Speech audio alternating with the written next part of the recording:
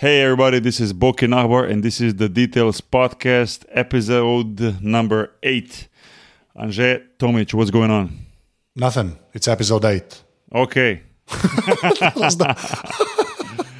I'm going to leave that in. Just so you know. Yeah, do it.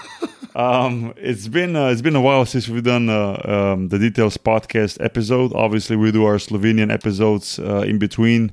But the last one we've done in May, and we were due to do another one in English, right? That is true, yeah. Yeah, we try to fit in as many English episodes as possible. Sometimes we can schedule guests quickly. Sometimes it takes some time, but we've done another one in English now finally. So here it is.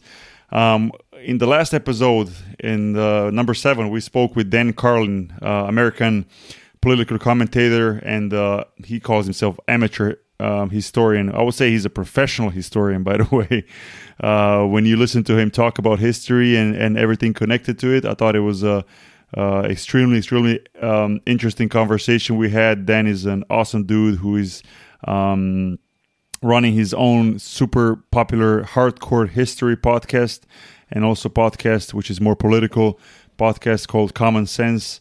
Andrzej, it's been a while, but I'm sure you recall the episode. It was pretty awesome. Oh yeah, one of the best we've done. Yeah. So thanks again to Dan for taking his time. Today the number of this episode is number 8, and we have our guest Lukas Müller, who is adventurer, who is a filmmaker, who is not a typical guy, even though he thinks he is. I think he's a much different dude than a lot of people that I know. The guy basically swims with sharks. Andrzej, any comment on that? No.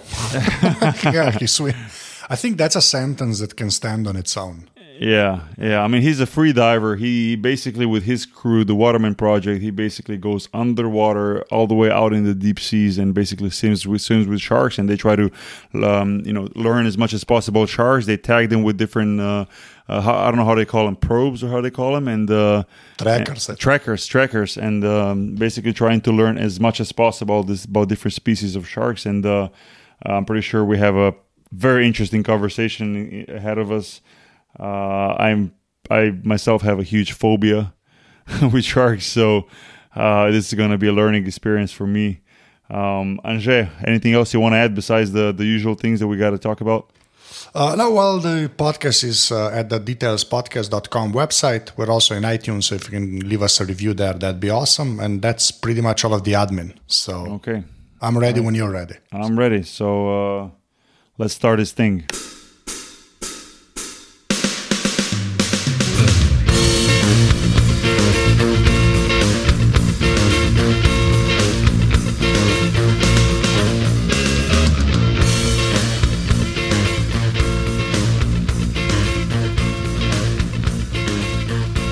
Okay, so we're here with Lukas Müller, who is an adventurer, freediver, filmmaker, and probably a lot of other things.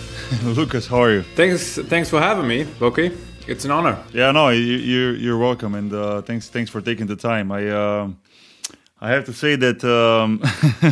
First of all, I hope Joe Rogan is not going to be mad at me because I basically stole you as a guest from his show. Because I saw you and him were going back and forth on Twitter about you possibly being on his podcast. Obviously you would fit right in. I mean, with what you're doing and your job and your passion, I think it's simply amazing. I don't really want to be describing you. I think you can do it better in your own words. So maybe you can describe yourself and tell everybody what you're doing and why you're doing what you're doing, because I think you're. That's it. Yeah, that's pretty much it. In my opinion, and I'll tell you later why. I think you're absolutely crazy. No offense. No problem. For sure, I'll do an introduction. But first of all, that interaction with Joe was crazy, wasn't it? Yeah. I mean, he's. I think he's one of the best when it comes to picking the guests and picking the topics, but. Just to be one of those guys. I think you just sent him a clip basically, right, about you and the Watermen Project, and then he just basically invited you on the show, right? Yeah. Which I think it's awesome, and I hope it happens, And that's the beauty about the internet is that there's always this slight chance that with Twitter or Facebook or whatever, you can grasp the attention of somebody that outside of the internet you wouldn't be able to reach. And I send out a small tweet, and I don't tweet a lot. I try to do more, but most of the time I don't have the time for it. And I just send out 3 random tweets at Joe, and I turned off my phone, and half an hour later I look at my phone, and it's just buzzing, and Twitter is going crazy, and all these discussions, and it was great. And hopefully we'll. I've talked to Joe, and hopefully it works out in October. But I think he won't be mad at all that I joined your podcast. So all right, yeah, I hope not. But can you take a minute or two and basically describe who you are and what you're doing? Because I think it's pretty impressive, the things you do and how you do them. Yeah, for sure. Actually, I'm a pretty normal guy. Is how I see myself. I'm from Germany. I grew up in a very normal neighborhood. My parents, pretty cool, normal family. I didn't have like a hard or problematic upbringing like a lot of people have, and I was very fortunate, very privileged in the opportunities I had. And after my school graduation, I decided I wanted to do something that suits my passion, and because I had a lot of things that interested me overall, and then I decided I want to work with sharks and spend time in nature, and it just went from there. And right now I'm a freediver. I go on expeditions for the Watermen Project, which is a non-profit organization in Switzerland. And basically what we do is we place transmitters and take samples of large predatory sharks and other big marine animals that live in very inaccessible locations or are very difficult to approach. And we help out scientists. And I study biology on the side, basically, because I want to learn the science part of it. But I'm always drawn more to the adventure side, to the field side, to the smelling the ocean and be immersed in the environment. And yeah, that's basically what I do. On the side, I do. I'm a little bit of a filmmaker. I'm able to capture underwater and top water scenes with the camera, do some sound, and edited a couple of small documentaries, and we'll see how it goes from there. But right now, that's what I do. So how do you choose sharks? That's all I want to know. Because of all the animals, how the hell do you choose sharks? Yeah, because Lukas, because you said like, I'm studying biology, and then here's sharks. I mean, it's not like the way you describe it is almost like you're talking about butterflies, like it's just sounds so simple and so harmless. I mean, why sharks? Why sharks? I'd say it's been in my genetic code, to be honest. When I was 3 years old, I saw the first shark in a book, and soon documentaries followed. And my dad is a pretty crazy guy when it comes to that. My mom didn't let us watch TV channels where there was advertising. We're not allowed to have any weapons as toys. When we were playing with little Lego toys, she'd always take away the guns and the knives and the swords. But my dad, he had to be a pacifist to satisfy my mom. But anytime he got the chance, he'd show us National Geographic documentaries where lions were just ripping apart gazelles and crocodiles hunting, and sharks, of course. And it was sharks. I don't know why. I have the first image I drew of an animal was a shark, and my mom showed it to me, sent me the photo 2 weeks ago. Something it was pretty interesting, and Yeah, that is pretty cool when a person, when you, I always look at it like that, when you have an opportunity to do something that you love, like especially if it was like a childhood dream or childhood passion that you maybe now even don't remember that you had, but you did. It's always really cool to be able to do that in your adulthood, to do something connected with that, because I think it's completely different when you have a chance to do that instead of doing a job that you basically hate. You know what I mean? Yes. And I think if you have something that touches you, that grabs your attention when you're young, and you go back to it later and you pick it up as a hobby, maybe as a side job, or even as your main job, then it's different than when you're 25, 35, and you haven't found your passion yet, and then you pick a random hobby or something to occupy your time, or to, get over with the weekends. And what happened for me was I lost track of the sharks. My dad, he always took us out fishing and catching trouts and spending time in the woods. Our weekends were, because my parents back then didn't have a lot of money, a lot of means. So my dad and my mom, they had to basically, come up with fun, adventurous stuff to do. So we were catching trouts with our bare hands at the age of 5 or 6 in rivers, lakes, diving. But I kind of lost that passion when I was going into my teens. Girls got more important, other things got more important, and I lost track of it. And after my graduation, that was when, I had to find something that, I would study or do, and I had no clue whatsoever. And I came across a website that offered volunteerships in South Africa, and you could work on one of those cage diving tourist boats, where they... Sounds great. Sounds perfect. Yeah. and I saw that image of a great white shark, and I could smell the adventure. And I saved money for 12 months, and I spent all that money on 6 weeks working with great white sharks in South Africa. It was a great adventure. And from there, I think it was just a natural development, and all things just fell into place. Once I knew what I wanted to do, then it was just natural from there on out. But I mean, maybe it's a very basic question, and you probably get asked this all the time. But aren't you afraid of swimming with sharks? I mean, I have to admit, for me, and I'm gonna sound like a complete pussy now, but I'm completely terrified of sharks. And I'm not saying this because of you. I've always had that since I was a kid, and that's why I was so intrigued or so excited to talk to you about this, because I have a huge phobia against sharks, or how to say, I'm one of those people who, without joking, I swim maybe 30, 40 meters away from the coast max, like along coastline. I won't go really? further. Wow. Yeah. I'm super bad. Like my wife, even she laughs at me. She'll go like all the way out.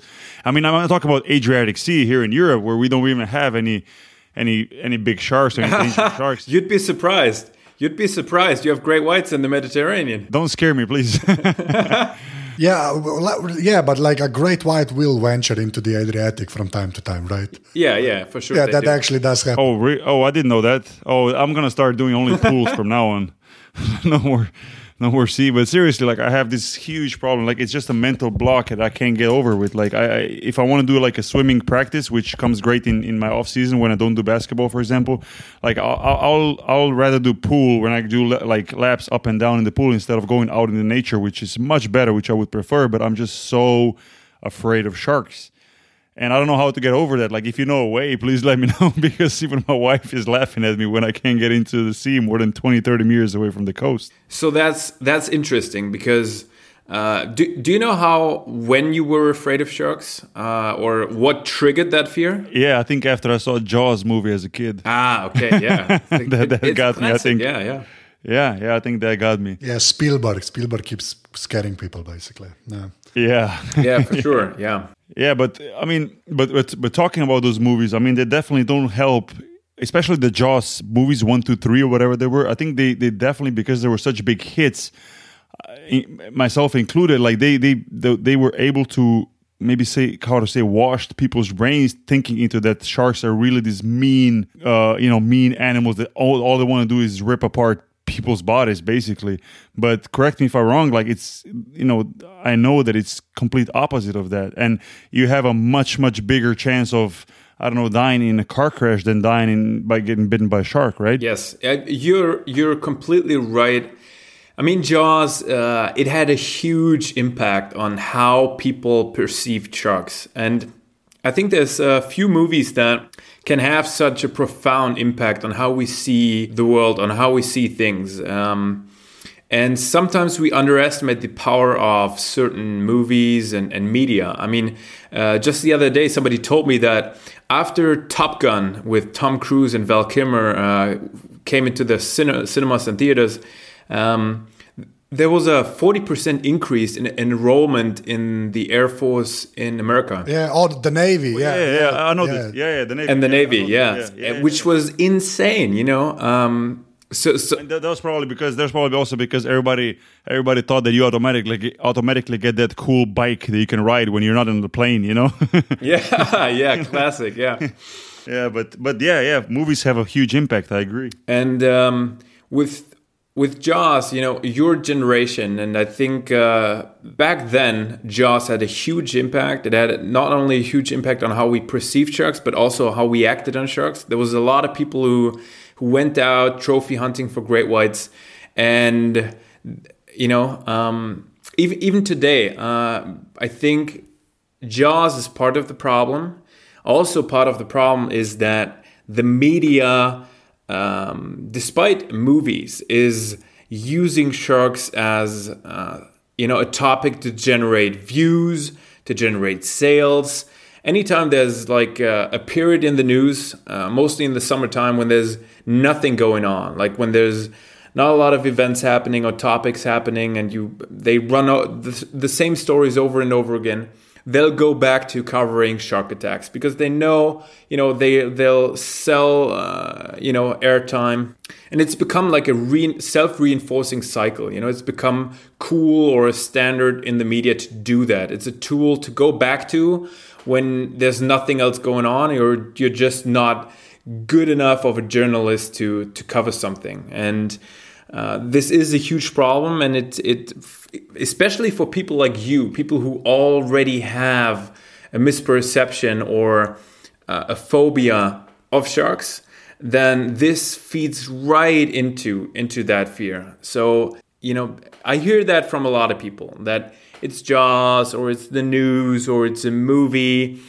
And what I tell you is that if you'd go on an expedition with us, or you and I would go shark diving, then I promise you, after 10 or 20 seconds, your entire perception of sharks, what you feel, what you think, will be turned upside down. You'd be fascinated, and your fear will turn into fascination within seconds. Yeah, that also happens if you watch Shark Week every year on Discovery Channel. That's what I did. Yeah. Like, no, I'm serious. Like, Shark Week was always like proper documentaries on sharks without the whole sensationalism of, shark attacks and stuff.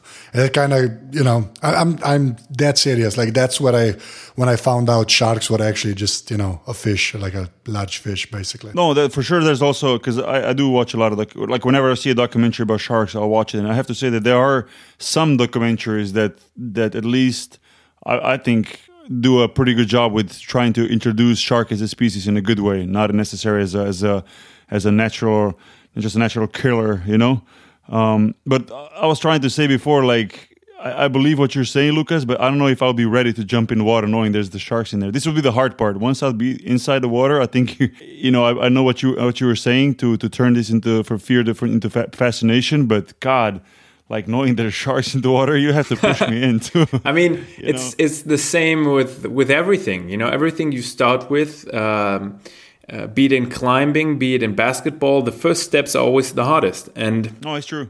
I agree. To overcome a fear, once you take that first step, it's half the way. Regarding Shark Week, I mean, it's funny you say that in comparison to the other media you've seen, that Shark Week has been the most conservative and accurate depiction of sharks, because from my experience, when I have seen great hammerheads in the Bahamas, or blue sharks in the Azores, or great whites in Mexico, even Shark Week, most of the time, is a total sensationalism of what really sharks are like. Okay, I will qualify that the Discovery Channel, when I was like 15 years ago, was a very different channel. I will say that. Okay, that could be. Okay. It was a much better channel than it is now. Yeah. Now it's all people building bikes and fighting. That's pretty much the Discovery Channel. Yeah, and storage yeah, words, and all of that and, crap. I don't know, So, ice road truckers. No, seriously, like Discovery Channel 15 years ago was actually like a documentary films channel. Like a lot of great stuff. Shark Week was an actual thing that made sense. Yeah, what it is now, I don't even watch it anymore, honestly. Like I just gave up. So yeah, I am in complete agreement there. So yeah. Yeah, TV has changed a lot. Yeah. Sure. Oh yeah. That's an understatement, I think. Yeah. And you made a good point before, Lucas. It's all about sensationalism, you know, how to draw audience. It's almost like they don't care anymore that, like you said, Angers, like 15 years ago, Discovery Channel was actually a great channel because it seems like they care more about the content, not about the numbers of people watching. Now it seems like it's all about how do we get the most people to watch our channel, and they do it sensational. They do all these crazy things and people arguing and people fighting. And you know, if you look at like commercials for some TV shows they have, it's all like wow, boom, bang, like, you know, all crazy stuff instead of basically showing shows that actually can teach you something like it was maybe 10-15 years ago, like you said, Angers. Yeah, I think it's tiring.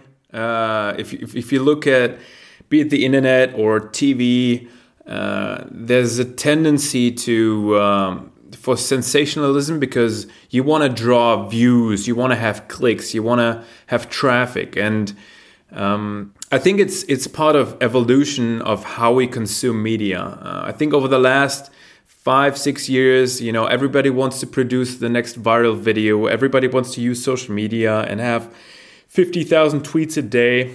And I think at some point this will change. I think the more people are using social media and want to produce viral videos and want to be sensationalistic, the more people, or at least a certain group of society, will grow tired of this and will say, I'm sick of, you know, the 50,000th inspirational quote and blog about makeup or blog about some person that wants to be the next famous blogger, that, you know, there will be a demand for investigative journalism or in-depth blogging coverage. And I think it's only a matter of a couple of years until that market maybe manages to transition to the internet as well. We'll see. Yeah, I hope you're right.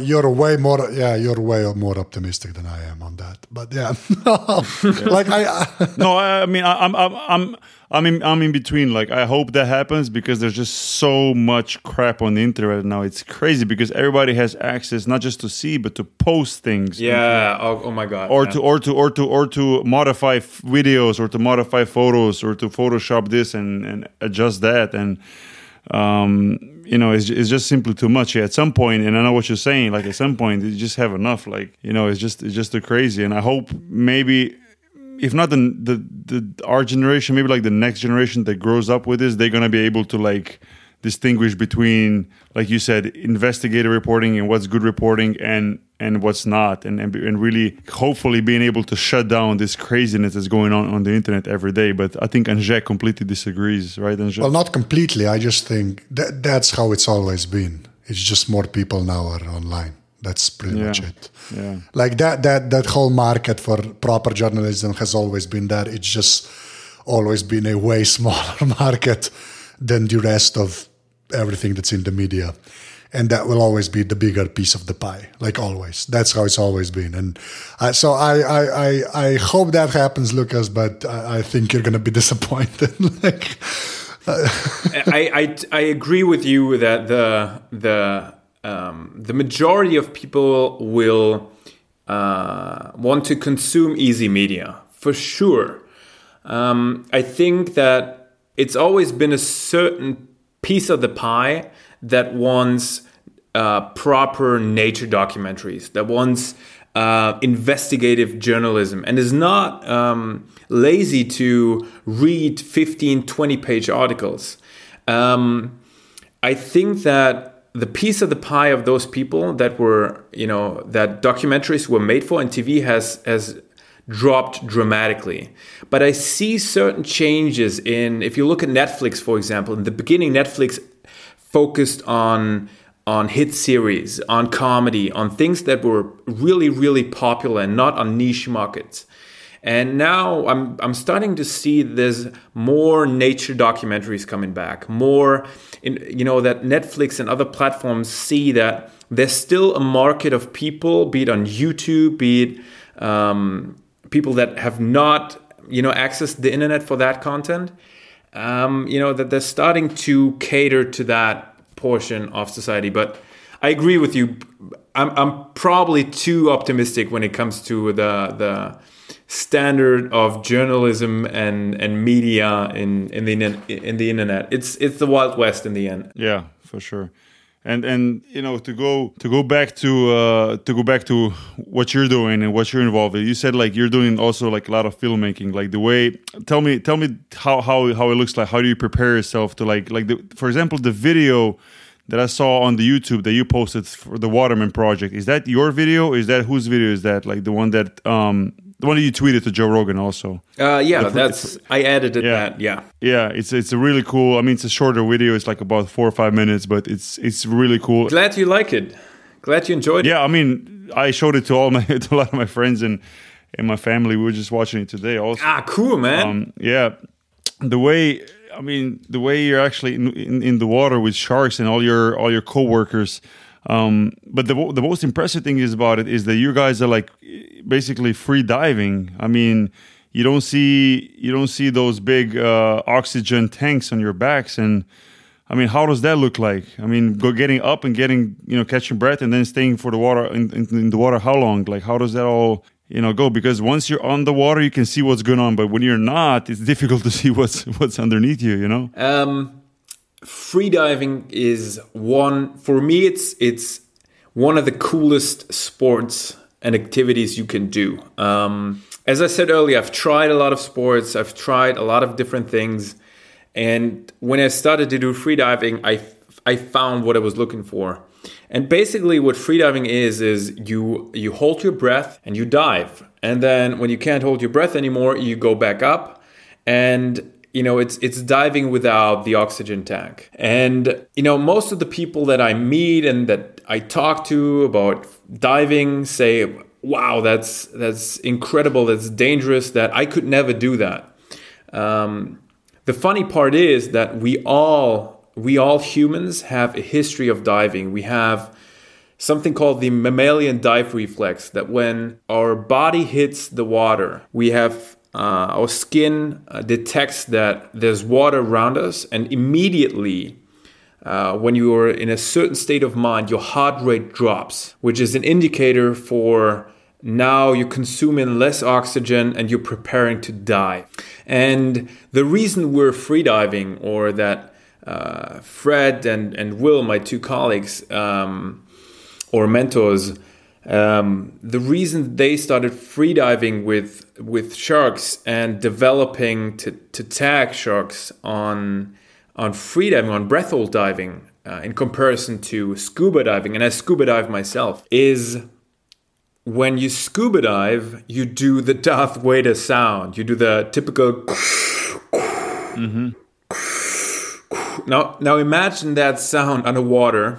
You're a shark, you're swimming around the reef, you're looking for fish or a nice lady shark, and somehow, 5 divers drop down, huge silhouettes coming down from the sky, all doing this noise and wailing with their fins and bubbles everywhere. You will cause a reaction in the environment. Fish will go away. Sharks will leave the area, which to most people is ironic, because they have that image of, the sharks come and they hunt you and they swim around you. if you scuba dive on a reef where there's sharks, I promise you that if you see sharks, that's probably only 10 or 20% of the sharks that live there, because they're scared and they go away. Oh, okay. That's basically why we free dive with sharks. That is, I did not expect that. Wow. Yeah. Okay. Because it just never occurred to me that that'd be enough to scare them. Because they're not tiny animals, let's be honest. Like, it's not. I'll ask you, how long can you go without, taking another breath, I guess, underwater? Like, what's the timing there? That depends on the activity you do. If it depends on how much CO2 you produce through your activity.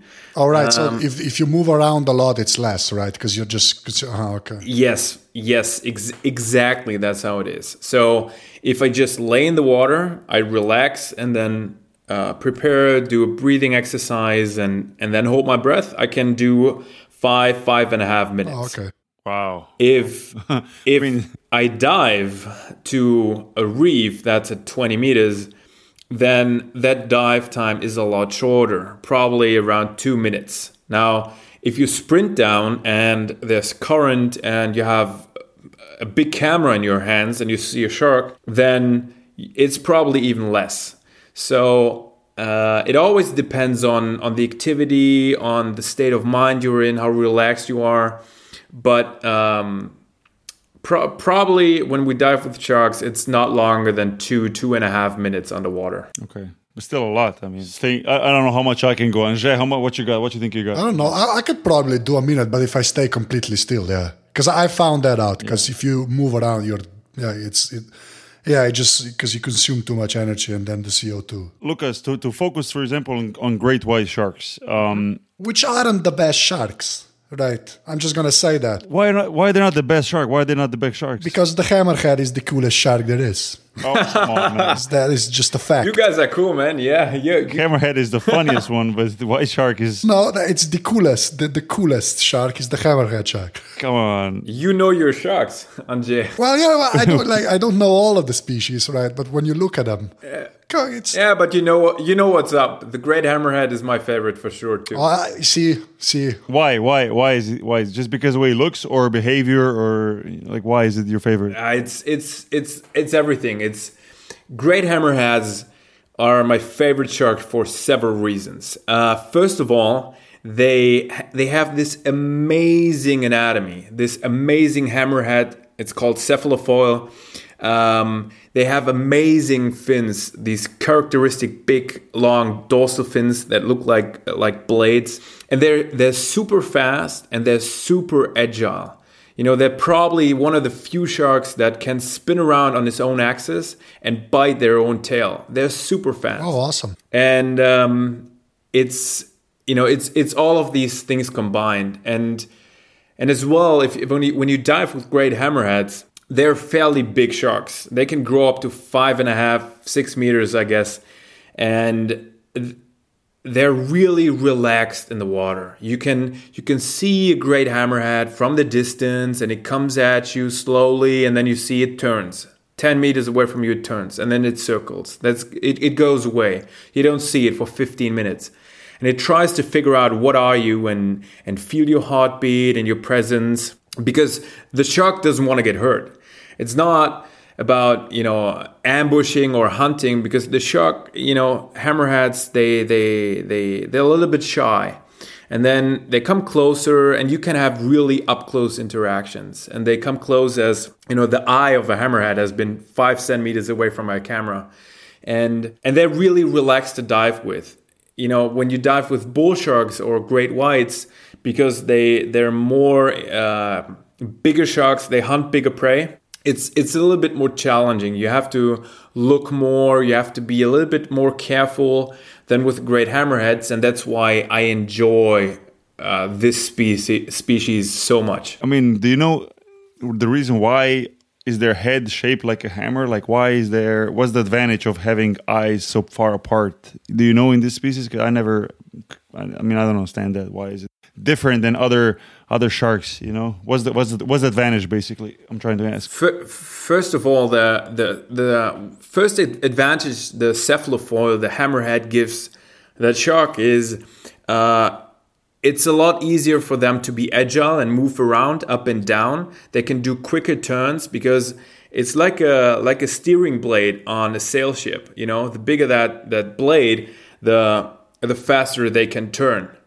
So they found that the head shape actually enables them to be that agile and do quick turns. And also they use this hammer to hunt stingrays. So they'll swim around the sandy bottom with their rays, you know, try to hide the stingrays in the Bahamas, and then, or other areas, but we saw them in the Bahamas. And then they go slowly around the sandy bottom, and they have these sensors called Pius de Lorenzini and Puli de Lorenzini.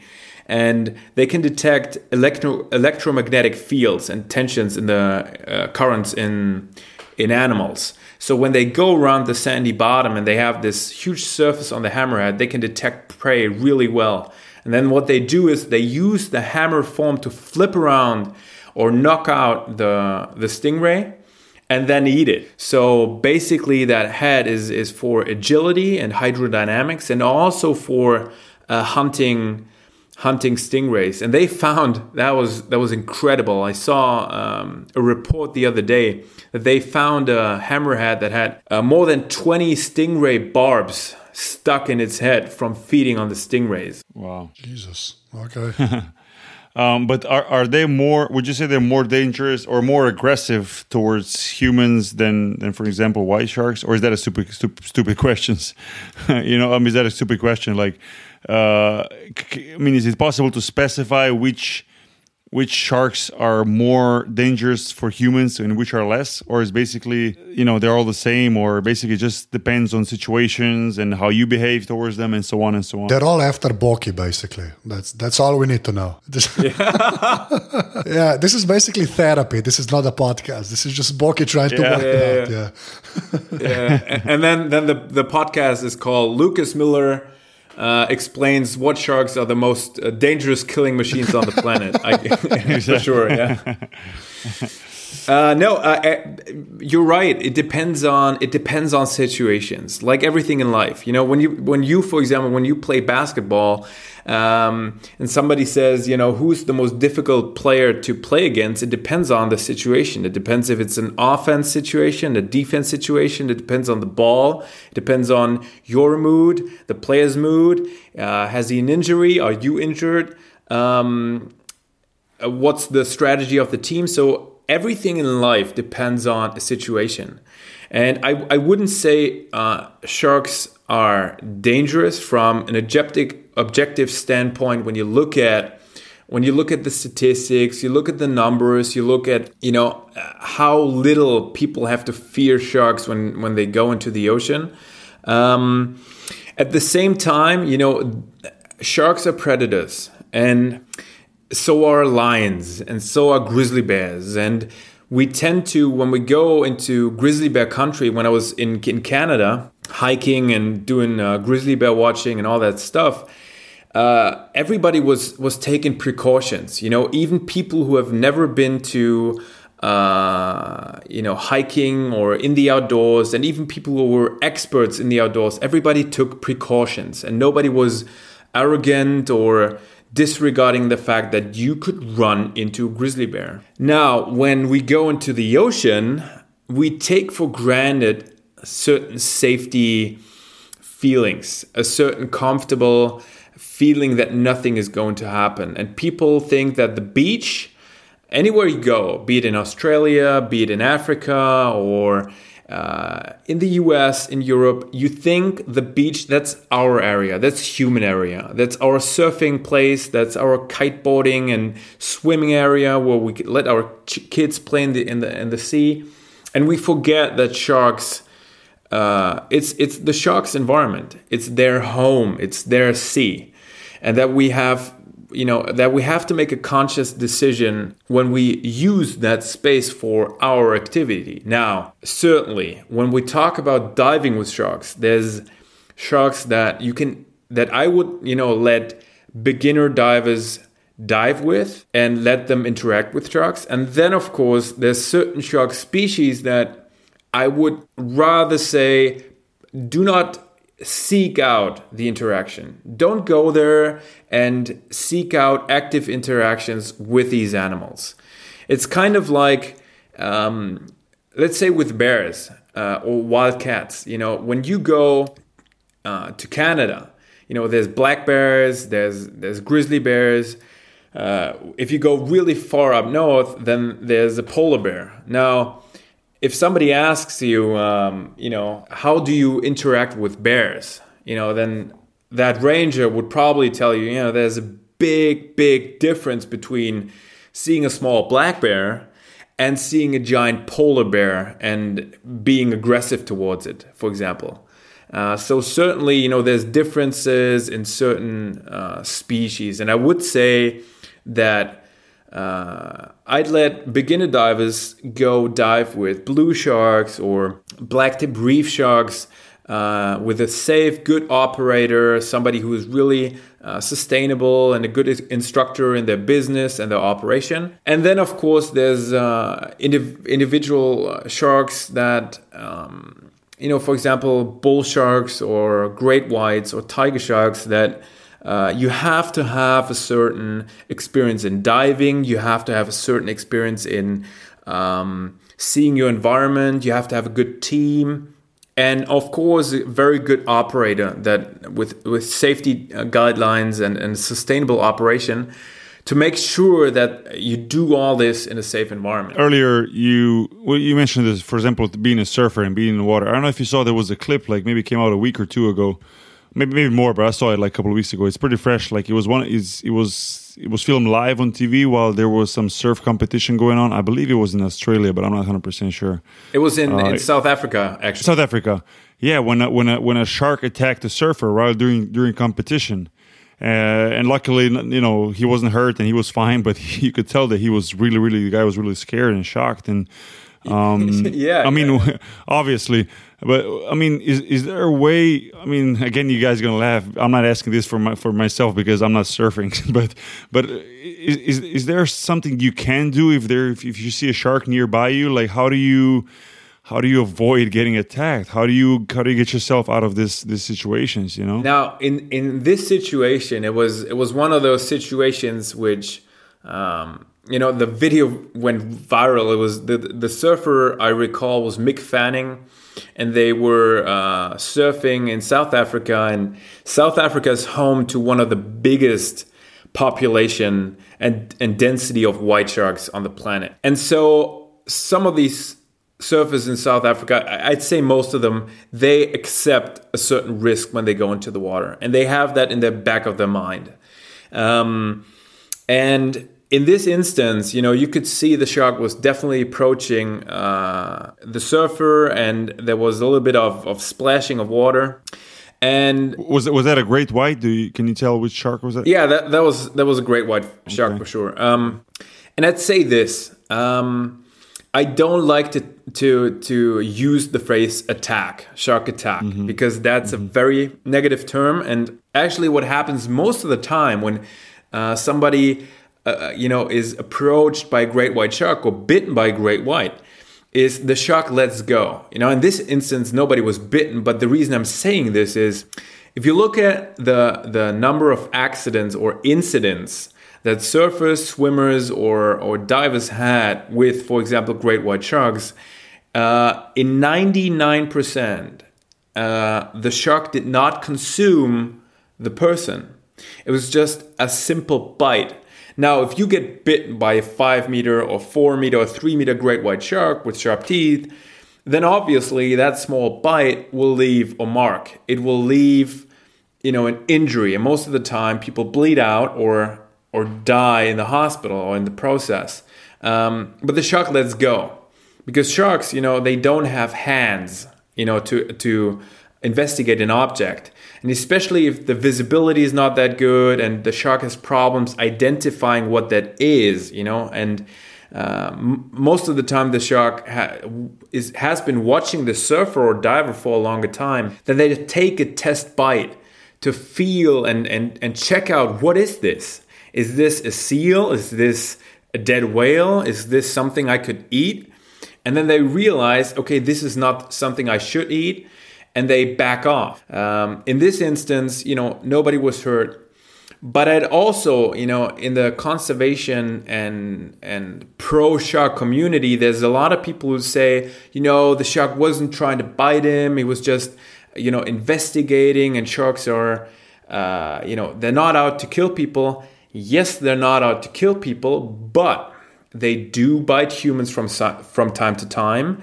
They're not to blame for it, but they're still predators. So we have to have, we have to go this fine line between, sharks are cute and cuddly animals and they're great. And we have to acknowledge that they're not cute, they're predators, but also they're not, killing machines. Well, yeah, and it should be said, I guess the incidents are so rare, it's not even if you just imagine all of the people that go in into the water at a beach somewhere in the world. Exactly. It's basically statistically negligible, right? I mean, it's just exactly. It doesn't even show up basically. And when I was in South Africa, actually, I've met scientists that study the movements of great whites in a place called Dyer Island in Gansbaai. It's one of the hotspots for cage diving, and you can see great whites anywhere. And actually, in this area, there's a couple of poachers, and they hunt abalone or collect abalone. And they, these poachers, they swim from shore. I think it's a 5-kilometer swim out to Dyer Island, where there's a huge seal population. And I think it's the most densely white shark populated waters on the planet. And for the last, I guess it was 10 years, these poachers go out every day and swim back and forth between these islands. And only, I think 5 years ago, there was one incident where one of these poachers was bitten by a shark. So now imagine how often these poachers must have encountered great white sharks and followed by great white sharks. And, sharks would have the opportunity to consume or bite or whatever these divers a lot of times, but nothing happens. But obviously, you don't see that in the news. Mm-hmm. No, yeah. Obviously, the news are going to, like we talked about earlier, point out and sensationalize when there's one attack per year, for example, it does happen. Yeah. But no, I asked earlier, and maybe there's no answer to that. I was just asking, is there a way if you see a shark, what do you do? Because they say, for example, and you can correct me if I'm wrong with this one too. They say, if you see a bear, just stay still or act dead or whatever. I mean, is there something you can do if there's a shark nearby and you're in the water or on a surf or whatever? What I'd say, the best advice I think somebody should give you or could give you is take precaution measures. I mean, if you go into a car, and somebody asks you, what do I do when, I'm about to have an accident on the highway? Then, in driving school, they don't teach you, extreme situations, how to, when your car, spins at 200 kilometers per hour and you jump around the road and your car explodes, what do? What they teach you is push the brakes and put on your buckle up before you start driving. Yeah, fasten the seatbelt, how to say. When we take this comparison with the bears and the sharks is, when I was in Canada, these rangers, they told us, if you go through the forest and you don't have toothpaste or muffins or anything that smells good with you, and you stick to the rules, you stick to the hiking paths, and you shout every 15, 20 seconds, you shout, "Hey bears, how's it going? We're coming." So you let the bears know. Then, most likely, with a 99% chance, you won't encounter a bear. And that's how you avoid the situation. And with sharks, I tell you, look up the waters. Look, is there a population of sharks here? And in South Africa, there's areas where you can probably very safely dive without encountering shark. You can't reduce the risk to zero, but you can minimize it.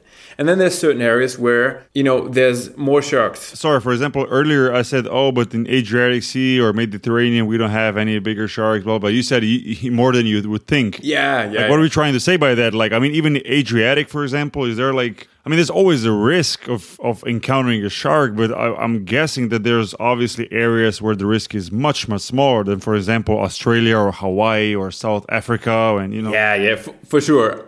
I was just messing with you, Boken. Okay.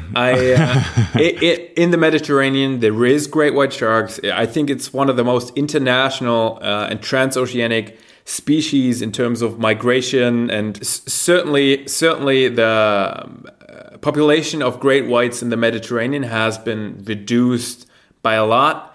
And, we know very little about that population. And no, but what I was saying regarding the risk, inform yourself about the waters, and then when you do go into the ocean and you take that risk, I'd say take a diving mask with you, because what we see with sharks, even with great white sharks or bull sharks or hammerhead sharks, when you establish eye contact and you let the animal know, I'm here. And I'm confident, and I'm not, swimming away from you or splashing around like prey. Then the shark knows, okay, this is not prey. This is not something I should easily investigate. And soon the shark will take distance and be more careful, because sharks, they don't have a doctor. They can, when they're injured, they can go to the hospital or doctor and fix their eye or fix their fin. So they have to be really careful when approaching prey. So I'd say this: when you go out to surf, when you go out to swim, take a dive mask with you, and every now and then check the waters. Check whether there's fish around you. Check where there's sharks. And then when you see a shark, don't panic. Be relaxed. Look at the shark, establish eye contact, and I guarantee you that most of the time, the shark will either circle around you a couple of times, check you out, and leave, or leave immediately. There's a lot of videos coming up on YouTube right now of encounters with great white sharks for example, in Florida. Because the population on the east coast of the United States has increased over the last years, luckily, where divers encounter a great white shark by accident. And in 99% of the time, the shark just cruises by for a couple of seconds and then it leaves, And other sharks, like reef sharks, etc., they're way smaller, and most of the time once you establish eye contact, they will leave and leave you alone. All right. I hope I don't ever get in those situations. But thanks for the advice. You should come out. You guys should come out. I am all for it. I think, yeah. I would really love to go. I would love to go. I'm not promising that I would actually go in the water, but I would definitely go on a trip and watch you guys up close doing what you're doing. And earlier in the email, when we were going back and forth, you mentioned about all the problems that are going on with sharks right now worldwide. Especially, you said that it's basically like a Wild West right now out in the open waters with how they are killing sharks, millions, a year or whatever. Can you talk more about that? Like, what kind of problem is there going on, and that people in general don't even know about? That when it comes to killing sharks every year. Yeah, to me it was heartbreaking when I first saw what was going on with the seas and how we overfish our oceans. I was heartbroken. And most of people don't know this. There's, more and more people start to realize what's going on. They see documentaries, they see media Basically, what's happening with sharks is there's something called shark fin soup, which is a delicacy in Asia, mainly in China. Yeah, I've heard of that. Yeah. Yeah. I've seen. Actually, I was just in a Chinese restaurant here in Slovenia a couple of days ago, and they had a shark fin soup. I was like, ugh. I mean, I didn't eat it. Yeah. No, but that's the terrible thing because they just take the fin, right? Yes. Exactly. I heard that they basically catch a shark, cut away the fin, and they release the shark, which basically dies because it can't swim normally again. It's not only like it's a horrible scene. You know, if you see it. It looks very, very disturbing, but also it's really unsustainable. Like if you would, for example, imagine a country would take their sheep, take their pigs, take their cows, and just cut off the legs and then throw the rest of the body, the rest of the meat away. Just leave it, dump it on the open field. People would go crazy because we see it, because it's happening on land. It's happening right where we see it. But because few people look below the ocean surface, because many people have this fear, like you have that natural fear, and maybe also this increased fear through the media that you do not want to go into the water. Because few people look underwater, and because the ocean is so vast, we don't immediately see what's happening. And basically what happens is there's numbers that are being thrown around from 30 million sharks killed per year to 100 million, maybe more. Nobody knows. That is unbelievable. That's like mind-blowing numbers. I mean, it is 30 million, 100 million. I mean, do we know which nations, like which countries are the worst at that? I mean, imagine, I don't know, Asian countries, African countries. Like, how does? Yes, the most fins are consumed in China and Hong Kong, but also, we in Europe, we tend to point at China and Hong Kong and other countries and say, raise our finger and be like, you're such a bad guy, you're killing sharks. But most of the people don't know that most of the sharks that are shark fins that come from the Atlantic go through Spain. Really? And Spain is one of the major trading places on the planet for shark fins. It's in the EU. And over the last years, pressure has been building up on certain countries, but it's not enough. There's still a lot to be done to ban shark fin trade. Yesterday, UPS, for example, announced that they won't ship shark fins anymore.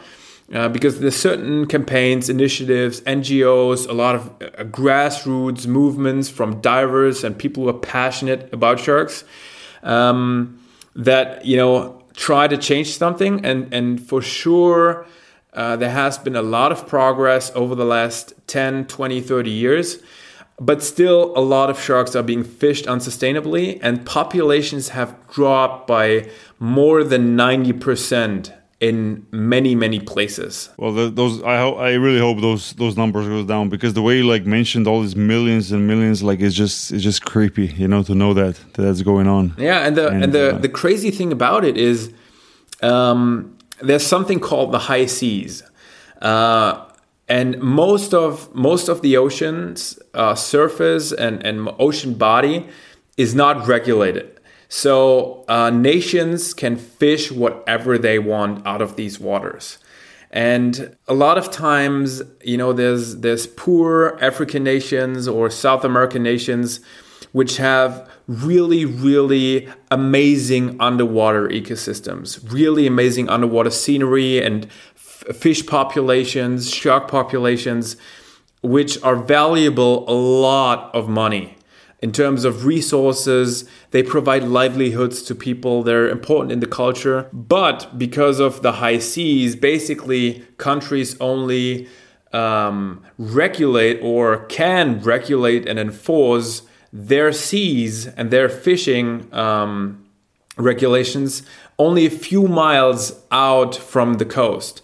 So other countries, let's say both from China, from Malaysia, or from Spain, can go to these nations and with a little bit of bribing and efforts, they can simply wipe out entire fish populations and eradicate entire ecosystems and ruin livelihoods for millions of people. And it's one of the biggest crises in terms of environment that we have on the planet right now, hugely underestimated. I just wanted to ask, like the Watermen Project, because when you guys, we didn't really talk about it, but when you guys free dive with the sharks, you tag them, right? Just what exactly do you tag the sharks with? Yeah, so the Watermen Project was started by William Winram, and it was founded by William Winram and his wife. And basically how it came along was that Frederick Boyle,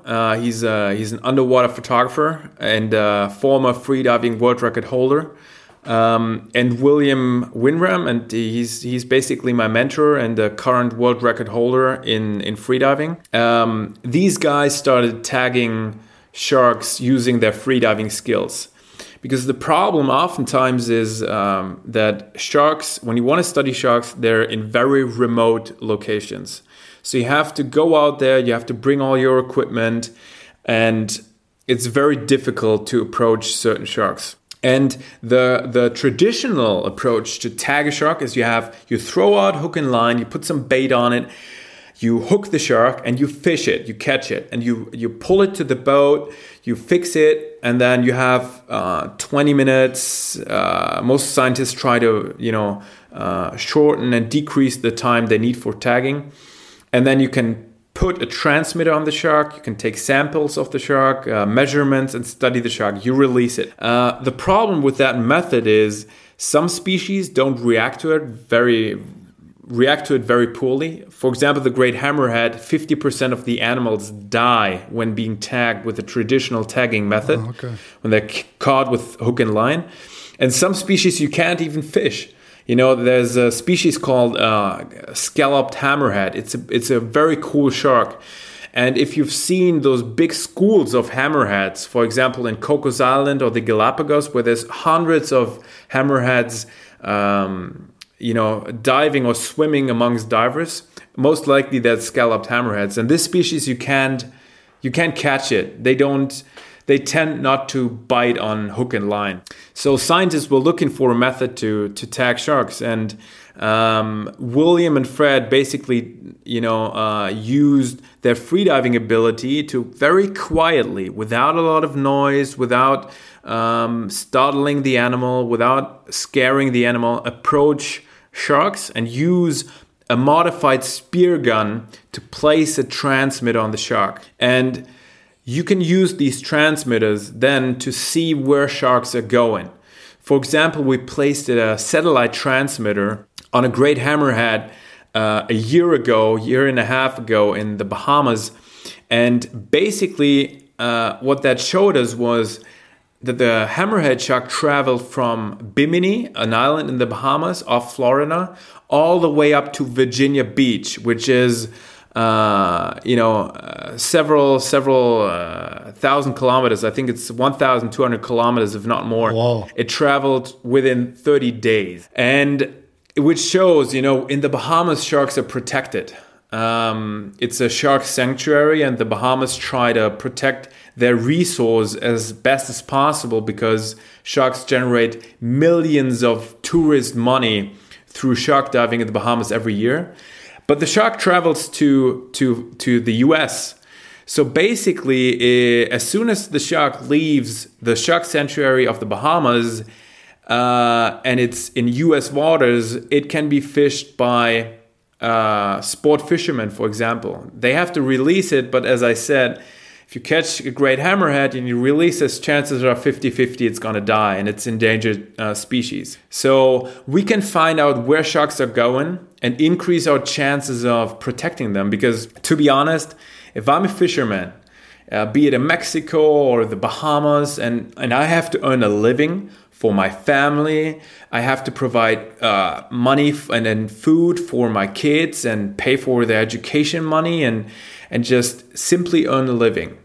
Then I'll do anything for it. And if some scientist or some conservationist or some freediver comes along as a privileged person and they have education and all that knowledge, comes along and tells me, okay, you can't fish in this area for 5 months of the year in the entire country, then most likely that fisherman will say, well, I'm not able to earn a living that way, so I will break the law and continue fishing. But if you can approach these fishermen and explain them, basically there's 3 or 4 reefs that are hotspots for a certain species of shark during a certain season of the year, and ask them and the government to protect and close down fisheries at specific areas for specific species at specific times of the year. Your chance of, getting these fishermen to collaborate with you and getting governments to collaborate with you increases dramatically. So that's basically why we tag sharks, is to find out where they go when they go there. And do you know which sharks migrate the biggest distances? Is there like one species that goes further than the other, like in general? Or like for example, does it actually like go from continent to continent as well? Yeah, there's certainly several species that are capable of doing that. Great white sharks, for example, are a great example for that. There was a shark named Nicole that was tagged by a scientist called Michael Scholl in South Africa and his colleagues. And Nicole traveled from South Africa to Australia and back within, I guess it was a little less than 3 months. But I'm not sure I'm correct on that. I'd have to look that up. Still, that's the distance. Still, it's a huge distance. Yeah. And there's been other great whites that do a migration from the east coast of the US, go all the way through the Atlantic. They pass by the Azores, the Azorean Islands, and then go back. There's great whites that we study in the Pacific. They go from Mexico, an island off Baja California, and they travel through an area called the offshore, called the SOFA, where either they're feeding or mating. There's still debate on what's going on there, but they do a huge migration. Some of them go on to Hawaii and then come back. So there's huge potential for transoceanic migrations. And I'm certain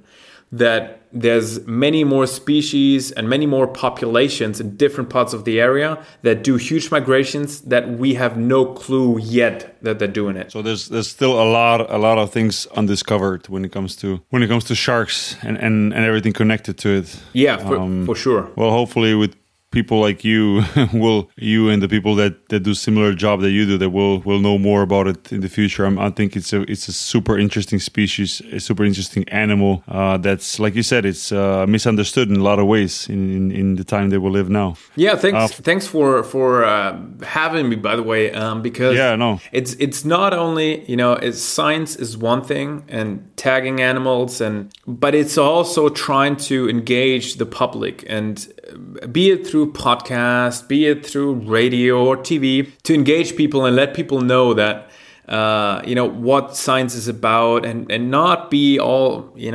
scientific about it. Explain it. Yeah, in a very how to say I would say user friendly way. That's a pretty good description, for lack of a better word. Yeah, you know what I mean. Like, so am I user friendly?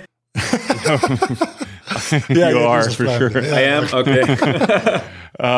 For the end, I just want to ask you, like, what are your goals? Like, what are you looking forward to? What are you trying to accomplish in the line of work that you do? Man, I mean, is there a set goal, or you just go with it? Just go with the flow and just live out the adventures that you're participating in, or is there some goals that you want to achieve when you're 40, 50, 60, whatever, Man, that's a really good question. I do have projects in mind. There's certain projects I want to do. And I do want to keep on studying science, maybe do a PhD, etc. But I really, really love what I do at the moment. And the Watermen Project, as a really hands-on organization and doing expeditions and not be so theoretical about it, but, be in the field and doing actual real work and science and reaching out to people and, being able to share it with people like you and all over the world is a huge blessing. And I love my job. I get to work with some of the best, if not the best, freediving athletes and ocean explorers on the planet I get to learn from. So I will go with the flow. I will keep on doing what I do. And then if there's a huge project I want to do, I will pursue that. And maybe in 5 years we'll hang out again on a podcast, and I don't know, maybe I'm a butterfly scientist, as you said. We'll see. The way you talk about sharks, I highly doubt it, but we'll see. But I'll definitely love to talk to you about it in a few years and see where the project has gone, where it's gone, and where you are and what you're doing. And I'll definitely be listening to the Joe Rogan podcast when you're a guest over there. Yeah, I hope that works out. If you guys ever want to do a shark dive, if you ever want to come on an expedition, you're highly appreciated. And I'm gonna pester Boki to do that. Like you have my word. I'm gonna keep reminding him that that's an option. Like, we'll Lukas, we'll keep in touch, and once I get enough, once I grow balls big enough, like they say, we'll join in one of those expeditions. But I'd love to do it. No, seriously, I would love to do it. Yeah, for sure, because it's not only the diving part. When people come on expedition with us, and we always welcome people that are interested who do not have a science background or a freediving background to join us on expedition and take a look at the science. And instead of doing a diving safari and spend the money on a typical, dive boat, they get to prepare the tags with us. They get to see the tagging, and they get to, reconnect and re-engage with science and all that. So if you guys come, you'll see the tags, you see everything, and you'll learn all about butterflies. Just one question. You don't have one of those huge steel cages, do you? I mean, we do. You do? Okay, maybe that would work. What we do with the white sharks for sure is, and I always like to mention, or I have to mention it for my own conscience, is when we go to Guadalupe Island, where you have the biggest great whites on the planet, I think, there's cage diving is an industry there. And it's a really important industry because it allows people to see great white sharks from a cage, from a safe environment, without the risk of something happening, because a diver makes a mistake or is uneducated or there's a certain difficult situation. And maybe, somebody films it, the footage comes out, and then you'll have millions of clips, like with the Mick Fanning video of a shark being depicted as something that it's not, maybe a killing machine. We always, for people that join our expeditions, have people in the cage. There's that trend that at certain locations in Guadalupe and other areas, people want to go outside the cage and want to touch great whites, want to cuddle them, want to have a photo with a great white. And I personally am not a fan of that when it comes to media coverage, etc. We have scientific, and I always mention that, is we have scientific permits to do this. We work together with the Mexican government, with the local biosphere management, have a good relationship with them. And we make sure that everything we do is in line with, certain ethical standards, safety standards, and make sure that there's no risk for the animal and that we abide by the law. And we see that oftentimes that people have this overcompensation from, sharks are depicted as killers. So to change that paradigm, we have to cuddle them. We have to touch them. We have to ride them. And without saying names or going into the whole politics, I'm saying is, if you want to do something good for sharks, then, it's good enough to do a cage dive. It's good enough to maybe dive with a blue shark first and then work your way up. But please don't go somewhere for a Facebook picture or a Twitter picture and risk for some bad media to be produced in the process and maybe even worsen the image of a shark. No, if we decide to do it, we'll definitely go with people that know how to do it, and I think you would be our first choice. So, I'm just gonna keep reminding you. Sold. Yeah. No. Boken, you'll go outside the cage with us, dressed as a seal, and we'll film the whole thing. I just go to see Boki dressed as a seal. Like I don't. Yes, that's enough. Like I went to one of those like water worlds places a couple of months ago with my kids to see dolphins, and I fucking felt horrible about it, like the way they are kept in there. I don't even know, like if they switch them back and forth, like bring new ones in and release them, or how does that work? But it's so horrible to be like captured in this small area. And I saw like this photo of this one water world like in the States somewhere, I guess in Florida, where it showed a comparison to like the parking lot around them, which was like miles and miles and miles, and then the pool where those dolphins live was like super small compared to the parking. And you would like thinking to yourself, like even the freaking parking is like 100 times bigger than where these dolphins are kept, Yeah. So, but yeah, it definitely wasn't enjoyable for me. But I think like zoos and all these things is definitely good education tool, to say so, for kids. But other than that, like I hate going to zoos and all these things because I just get depressed by being there, Yeah, I mean, zoos and aquariums and certainly SeaWorld is a very, very touchy topic. And I've just been 2 days ago, I was filming with a camera team here, did a couple of interviews about sharks, and we went to Sea Life, which is like a chain in Germany of aquariums where they have sharks. They don't have mammals.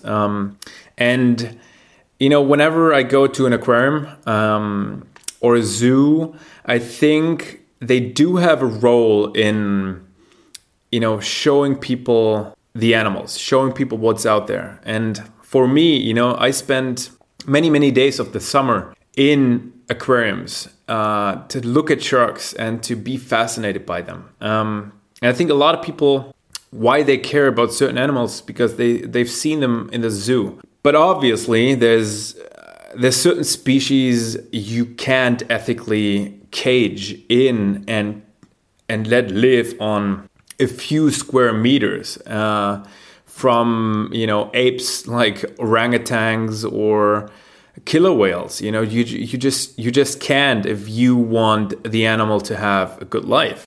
Yeah, no, it's really bad, and I had like a super bad experience when I played in Russia. One season, actually, I was like a half a season. I was in Kazan in Russia, and they actually, believe it or not, they had like a zoo there. Even though like I don't even know how these animals survive in the winter, for example, because the winter is super cold over there. But the zoo I went to, I even still have some photos on my old phone about it. Like I tweeted about it at the time, and obviously not expecting that anything would change, but I just try to let like at least my friends who are like following me on Twitter and people know what's going on. Like the conditions that for example, they had bears and lions and some of the mammals there. The condition that those animals lived in, I think the people who are keeping them there, they should be gone to prison, because I have never seen anything worse than that. Like basically a bear, like a big bear living on like I would say not more than like 4 or 5 square meters cage on a sun, on like a concrete bottom, basically no roof, no nothing, and just sitting there and just laying there, like not even moving. Like when I took my kids there, like we left after like 15 minutes because I was like, I'm not even gonna like show my kids like just a basically half dead bear living there on like being tortured like that. It's horrible. And those are the things that are like making me like depressed, because if you go to a zoo and you see like the animals are really well taken care of and they're an educational tool and young people can learn from it and so on and so on, I can kind of understand it, but other than that I really don't. I really don't see a point. It's just making profit for some people. You should see Blackfish then. What is that? That is the most depressing documentary about aquariums. I don't know. I have to check that out. Actually, I don't know if I want to. You have, no, you should. Like it's a great documentary, but it's a little depressing. It's about the orca whales in SeaWorld. It's just Really? Lukas, you know about this? I've seen it, and it certainly has its drawbacks as, let's say, an objective documentary, but it really gives a good insight into what can happen if you cage in an extremely intelligent mammal like a killer whale. What will happen to them? And basically what happens is, as Andrzej can confirm, is that trainers at SeaWorld were killed by... Yeah, but they're not really trainers. That's the whole point. Like, well, they are, but not all of them. Yeah. Like, I was just surprised at the just lack of sort of... At least that's how it is in the documentary. I was just surprised at the sort of lack of expertise in those places. You just kind of assume everybody there knows what they're doing, and clearly not everybody does, right? I don't want to generalize too much, but yeah, it was kind of weird. No, it's a depressing documentary, but it gives it was really successful, and I think it put some pressure on the aquariums. Yeah. Book, you should definitely watch that documentary. No, I'll check it out. What did you say it's called? Blackfish. Yeah, Blackfish. And with sharks, it's different. It's if you interact with, let's say, a killer whale or a whale, certainly you will have a chance of an interaction. But most of the time, dolphins, they see you. When we were in Mexico in Revillagigedos, I saw a dolphin, a pod of dolphins. They checked me out. Then they, circled me twice, and I tried to interact with them, and they realized, fuck, man, this guy is crippled. This guy, he can't even be as fast as us. He's not fun diving with us. He's just sitting there with his stupid camera. So they realize how incapable of diving you are, and even, free diving athletes, the best of the world, can't match the speed and agility and underwater intelligence that a dolphin has. So most of the time they just see you, check you out, take off. With sharks, it's different because they're evolutionary, they've been around for millions of years, hundreds of millions of years. I think 100 million years. Great whites have been around for 70 million years. So, I'd say they're more primitive in terms of how they investigate food. I'd say dolphins are a lot more intelligent, and they check you out and they know in an instant you're not food, you're not prey. But sharks, I'd say they're not that intelligent as a dolphin, so they'll check you out. And that's why it's so amazing to have, to have a great white shark or tiger shark or a hammerhead shark or even a blacktip shark swim past you and investigate you, because you can feel that there's a certain part of the interaction that you control, by your body movement, by your language, and there's a certain part that the shark controls. And with mammals, it's just, either the whale or dolphin decides you're fun or not. I guess it's like with men and women, either the woman decides you're fun or not.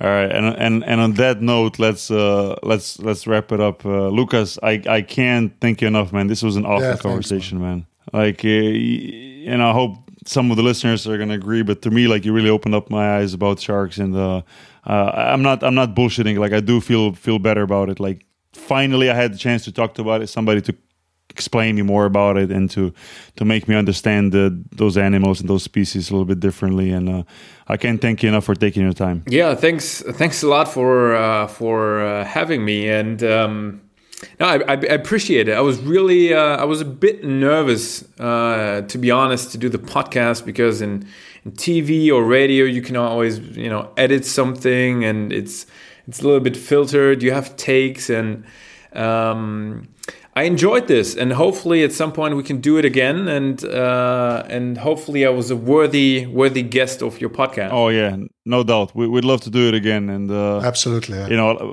Best of luck, like in your adventures. I'll follow it as it goes along, and maybe in a couple of years when you have a lot more experience and you go through some interesting things, we can catch up again. I'd love to talk about it again. And now we'll catch up on expedition when you wear that seal suit. Absolutely, yeah. Both seal suit. That's it.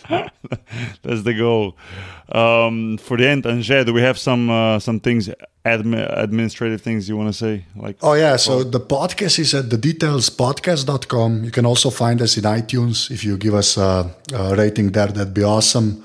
And that's pretty much it. And yeah, Lukas, what's your Twitter handle so people can follow if they want? My Twitter handle is @Lukas Waterman. You can also follow the Watermen Project @Watermen Project. William Winram, that's @William Winram, and @Fred Boyle. So you can follow the whole team, and we'll post pictures of great white sharks and videos and freediving regularly, and you can enjoy that. Okay. Boki, your Twitter? @BokiNachbar. Yeah, and I'm AtomicXX. We're gonna... Yeah. By the way, I have Instagram right now, so... Oh, yeah, you have... Yeah, Boki's on Instagram now. I just started with it, so we'll see how it goes. Lukas, you're also on Instagram, right? Yeah, same. @Lukas Waterman, and... I'll add you up. I saw you have some cool photos on it, so it's definitely worth checking out. Yeah, I'll follow you for sure. All right. That's it. Thanks for listening. This was another episode of the Details Podcast. Angers, anything else we forgot, or I think that's it. Can we wrap it up? That's it. All right. Lukas, thanks again. Okay, cheers, guys. Bye. All right, bye-bye.